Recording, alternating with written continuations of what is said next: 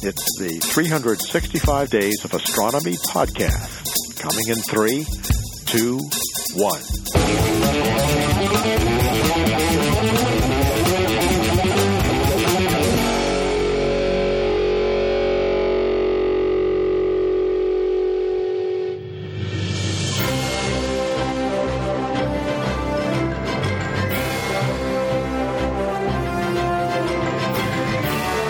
This is the Daily Space for today, Monday, July 27th, 2020.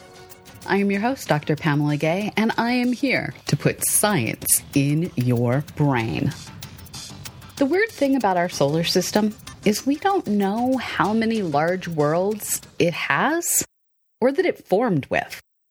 For all we know, there are one or more large worlds with masses like Earth's or larger lurking out in the Kuiper Belt or beyond. I'm using the word world very much on purpose. Ganymede may or may not have formed around Jupiter, and with a size greater than Mercury, its complex geology makes it something different than the lumpy masses of undifferentiated comets or asteroids. The same holds for Titan and Triton and Ceres and Vesta.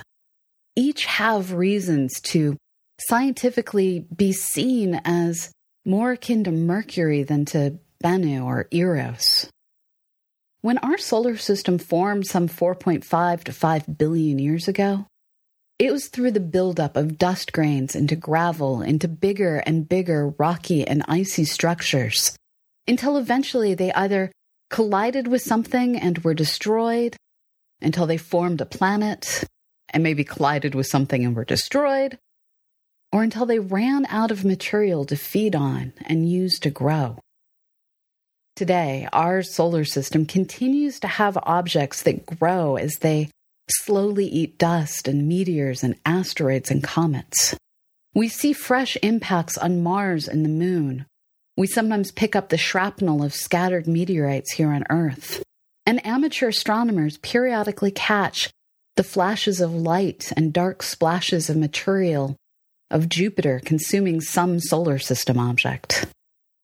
Objects like Mu-69 or Arrokoth, with its snowman shape of two objects merging, shows that even small objects continue to come together. What we haven't directly observed yet are the wild collisions that shatter objects and send bits of rock flying across the solar system. All we see are the flying rocks themselves. In the asteroid belt and beyond, we see families of asteroids that all reflect light in similar ways, indicating similar compositions, and possibly a single parent body that was destroyed to make that family. Here on Earth, where we can gather meteorites and then study their chemistry in labs, we find those similar families reflected in specific mineral compositions that tell us this rock came from Vesta and that one from Mars. It is in the lab that we start to understand the geology of these disparate, shattered bodies, discovering some of them are made of rocks that must have once been melted in the intense heat of a world's radioactive hot core, while others seem to have never been melted at all, and rather formed only after they had thermally and radioactively cooled and are thus unmelted. This tells us that some now lost worlds were layered like our world, with a core and a crust, and maybe even more complex geologies, while others are just piles of never-melted rocks. In studying these different families, planetary scientists have been perplexed by one particular family of meteorites that comes in the coolly collected and melted and mixed varieties, called the IIE meteorites. They all appear to come from the same parent object, but some of the meteorites are made of melted minerals while others are unmelted. In a new paper in Science with lead author Clara Murrell, researchers detail how this odd mix might be possible, and their research points to a world that was. Using a myriad of research tools, they have determined the IIE meteorites came from a single parent object that had a liquid metal core surrounded by a solid crust. This core was able to drive a magnetic field that is now found fossilized in the cool metal of some meteorites that appear to be made of core material. In order to get material out of the original world's core and into its upper layers where it could cool under the influence of the magnetic field, simulations find that a high-velocity impact was needed to dislodge material from the original object's core and move it into those outer layers where it cooled. According to Murrell, as the body cools, the meteorites in these pockets will imprint this magnetic field in their minerals. At some point, the magnetic field will decay, but the imprint will remain. Later on, this body is going to undergo a lot of other collisions until the ultimate collisions that will place these meteorites on Earth's trajectory.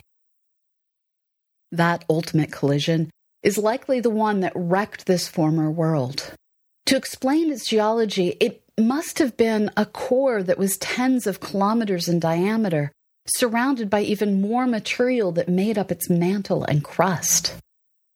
This world isn't out there anymore that we can see.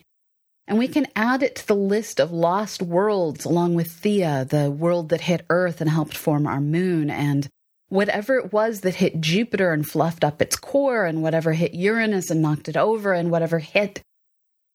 Well, this list goes on and on. Our solar system is a destroyer of worlds. That destruction will likely continue for as long as our solar system exists. And it is in studying the diversity of worlds that still exist that we can start to understand all the possibilities that may once have existed. Ganymede, Jupiter's largest moon, is one of the more interesting objects to study. Just to repeat it, this moon is bigger than the planet Mercury. It is the only moon known to have its own magnetic field, implying this ice-covered moon has a metallic core. First imaged by the Voyager missions and studied further by the Galileo spacecraft, this moon is generally shown as a gray cratered world. These previous missions, however, hadn't been able to see the poles of Ganymede, and these have been imaged for the first time by the GROM instrument aboard the Juno mission.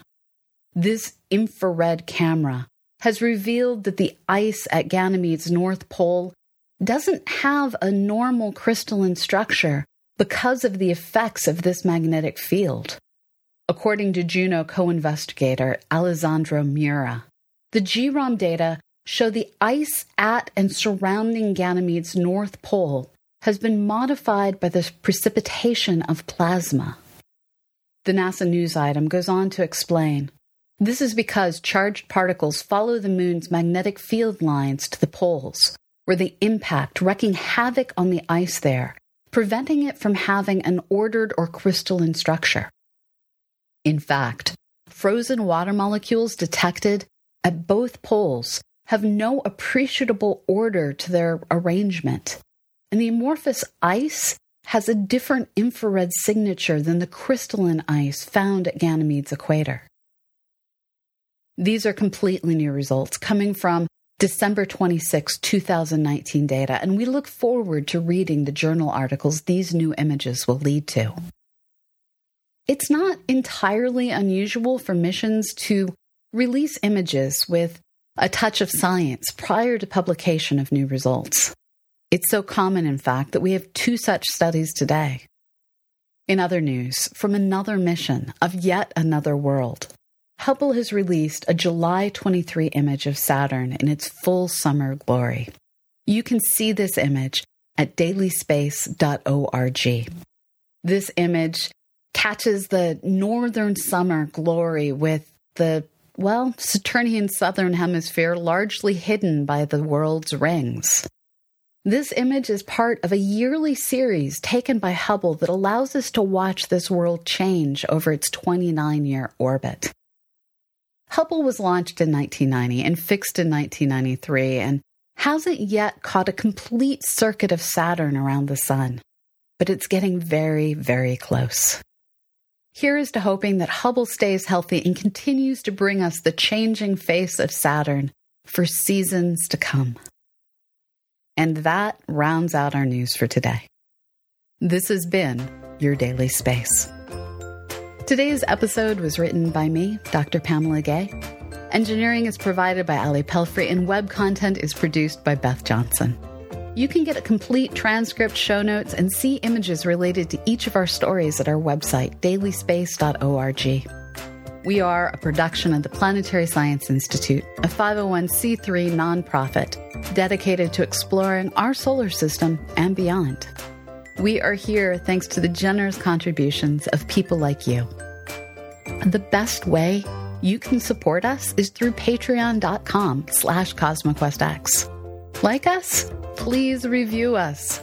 Your reviews, wherever you listen to podcasts, will make it easier for others to find this show. Please help us grow our community. You never know whose life you can improve with a daily dose of science. You are listening to the 365 Days of Astronomy podcast.